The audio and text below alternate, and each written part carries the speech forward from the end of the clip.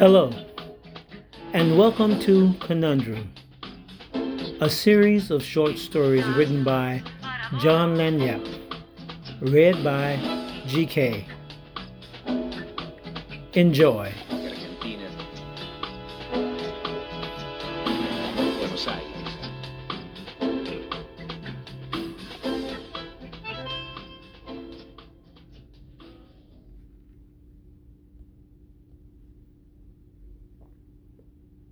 Book 15, Unconditional Love. It was Thanksgiving Day at the Johnson residence. Danielle had been in the kitchen since 6 o'clock putting the finishing touches on the Thanksgiving meal. The house was filled with the aroma of cornbread dressing and sweet potato pies. According to her husband Alex, Danielle was the best cook out of all her sisters, and she has 4. The sisters would usually get together at their mother's house and share the cooking duties, but since Mama Beth had passed a few years ago, Danielle and Alex's home became the family meeting place for Thanksgiving. Alex and Danielle have been married 27 years. They have 3 children. Roger is the oldest. When he was 19, he joined the Navy and for the last 4 years has been stationed in Greenland. Next in line is Vincent, the family musician, is 20. He plays the cello in a chamber orchestra. The youngest is Alicia. At 18, she is in chef school at Athens Tech. She has her mother's cooking gift and wants to take it to the next level. Last month, Danielle received a letter from Roger letting her know that he would be home for Thanksgiving. That meant all 3 of the Johnson children would be home. That pleased Danielle and gave Alex a pause for concern. Roger was somewhat of an odd child. He was, without a doubt, was smart and clever. He proved to be more than a handful for his parents. He would do things in grade school that would cause him to spend most of his days in the principal's office. For instance, one of his favorite activities was catching lizards and putting them inside the drawer of his teacher's desk. Calls to Danielle from the principal's office was a routine occurrence. His father's discipline never seemed to have the desired effect, and as he grew into his teens, he and Alex would bump heads to the point where Alex threatened to put him out the house. So, a year after graduating high school, Roger joined the military. The Johnson house is in the middle of the cul-de-sac. As family and guests began to arrive, the cul-de-sac filled up fast.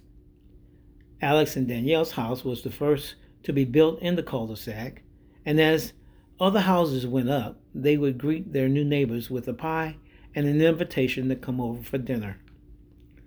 As more houses were built and the community grew, the neighbors would get together and hold social gatherings in the cul-de-sac. They all eventually became good friends. Because of their friendships, when a family had a large gathering, knowing that parking space in the cul-de-sac was limited, it was agreed that parking in a neighbor's driveway was okay as long as the driver of that vehicle left their name and phone number in the mailbox of the neighbor whose driveway it was in. Just before 1 o'clock, Alex was in the garage putting out some trash when the familiar dark blue Jetta pulled into the driveway. It pulled right up behind his pickup truck. He stood there smiling while the driver got out. "Hi, Dad," said Alicia. "Hi, baby girl," said Alex. She walked up and gave him a big hug. Then she walked into the house in front of him and went straight to the kitchen. Not seeing her mom, she walked through the living room and up the stairs to her parents' bedroom. Danielle was sitting in the big chair, relaxing with her eyes closed. She heard Alicia as she was coming up the stairs, and when she walked in the room, Danielle, with her eyes still closed, said, "Hi, Alicia." "How did you know it was me?" said Alicia. "Because you come up the stairs the same way since you were 15, 2 steps at a time." "How's my baby?" said Danielle. "I'm okay, Mom. Is there anything I can do to help?" "Nope, everything's ready. Just waiting for the crowd to come." "Okay then, I'll be in my room. Call me if you need me." Around 4:45, the first guests arrived. Alex's sister Valerie, her husband Frank, and their daughter Bianca walked in. Then Danielle's sisters, Tina, Flo, Carrie, and Beverly, showed up in a minivan. Danielle came outside to greet them. After they had hugged each other, they went through some sort of sisterhood ritual. Then they all started laughing and walked inside. Once inside, the sisters were greeted by Alex and Alicia. Then they waved at Alex's folks, who were seated in the den watching It's a Wonderful Life. Then they walked out to the glassed-in porch and sat down. Danielle asked each one about how their children were doing and whether any of them were coming by. Carrie said that her two boys were on their way and they were bringing their girlfriends. While they were talking, they heard music coming from the garage. Moments later, Vincent walked out on the porch with his cello and greeted his mom and his aunts. He sat down in one of the chairs and prepared to play a portion of a musical piece he'd written as a solo for the orchestra. Just as he began to play, the front doorbell rang throughout the house and he paused. It was Carrie's two boys and their girlfriends. Alicia escorted them to the porch. They all listened to Vincent's cello piece. When he had finished, they all applauded their appreciation. Vincent stood and bowed. At 6 o'clock, everyone had gathered in the dining room. Alex and Danielle were standing side by side at the head of the dining table. They thanked everybody for being there and asked them to bow their heads as Alex began to pray. Alex had just begun to pray when the front doorbell rang. Vincent quietly left the proceedings to answer the door. When Vincent opened the door, two men dressed in white Navy uniforms stood before him. The man on the right said, "Hey, Vincent, don't you recognize your own brother?" Vincent said, "Roger, is that you?" "Yeah, little brother, it's really me." Vincent stepped toward Roger and they embraced. When Vincent stepped back, Roger said, "Vincent, this is my shipmate, Joseph Martin." "Well, hello, Joseph Martin," said Vincent. They shook hands. Then Vincent said, "Come on in." As they stepped inside, Vincent said, "Dad's praying. Let's stay here until he finishes." Moments later, the men heard a collective "Amen," and they knew it was okay to walk in. All eyes in the room turned toward the three men as they walked into the dining room. Roger said, "Hi, Dad." "Hi, Mom. Sorry I'm late." Danielle left her husband's side and ran over to Roger. She hugged him tightly and said, "I'm so glad you're home. It's been so long." Alex walked around the table and through those standing until he was standing in front of his own son. Alex held out his hand and Roger grabbed it and shook it firmly. Then Alex embraced Roger and said, "It's really good to see you, son." Alicia was standing right behind her dad, anxiously waiting her turn to greet her brother. When Alex stepped aside, Alicia ran into her brother's arms. He picked her up and spun her around. Then he set her back on the floor and said, "Boy, haven't you grown into a pretty young lady." "I bet you say that to all the girls," said Alicia. The crowd laughed and Roger said, "Hello, everybody. I want you to meet my shipmate, Joseph Martin. I invited him here for Thanksgiving." Everybody said, "Hello, Joseph." When Alex and Danielle had walked back to the head of the table, Danielle said, "Everybody line up on this side of the dining table. We're going to do this cafeteria style. As you go in the kitchen, pick up your trays from the counter on the right and put your plates and silverware on it. Then walk counterclockwise through the kitchen and make your selections from the food that's on the island and come back and sit at the dining room table or go out on the porch.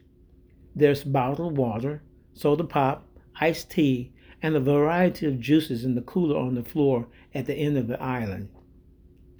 As the crowd began to move through the kitchen, Alicia and Vincent acted as monitors to direct, assist, and answer questions. All in all, everything went smoothly. Most of the grown folks came back to the dining room while the younger folks found their way to the porch. They talked and they ate, and they ate and they talked. Some went back for seconds, and some went back for thirds. When everyone had had their fill, Alex walked around through the house and asked everyone to join him and Danielle on the porch where there was plenty of room. When everybody had settled into a space on the porch, Alex said, "I want to thank all of you for coming here today to share Thanksgiving with us. Join me in showing appreciation to my lovely wife for such a delicious meal." Everybody applauded. Danielle stepped forward, curtsied, then stepped back. As Alex continued, he said, "There are very few things in life more important than family. So, love your family, protect them, and tell them how much they are appreciated. When there is an offense, ask for forgiveness and make up quickly. As much as it is up to you, be at peace with all the members of your family. Just something to keep in mind as you leave here today, okay? That's it for me." Later that evening, after everyone else had left, Vincent and Alicia are saying their goodbyes to their mom and dad, Roger and Joseph. Vincent says to Roger, "Man, it's been great seeing you. Don't stay away so long next time. It'll make it easier for me to recognize you." They laugh, then Roger says, "I'll try not to." Vincent tells Joseph, "Y'all watch each other's backs, okay?" Joseph say, "Aye, will do." Then Vincent leaves. Alicia just gives him a big hug and says, "See you next time." She gives Joseph a fist bump. Then she walks out the door to the garage. Moments later, Alex, Danielle, Roger, and Joseph are in the kitchen. Danielle is putting together to-go plates for Roger and Joseph. Roger says, "Mom, Dad, there's something I want you to know before Joseph and I leave. But first, Dad, did you mean all those things you said earlier about loving all your family members and being at peace with them?" "Yes, I did," said Alex. "Well, then, I want you to extend those ideals to the newest member of our family, Joseph. He and I are married."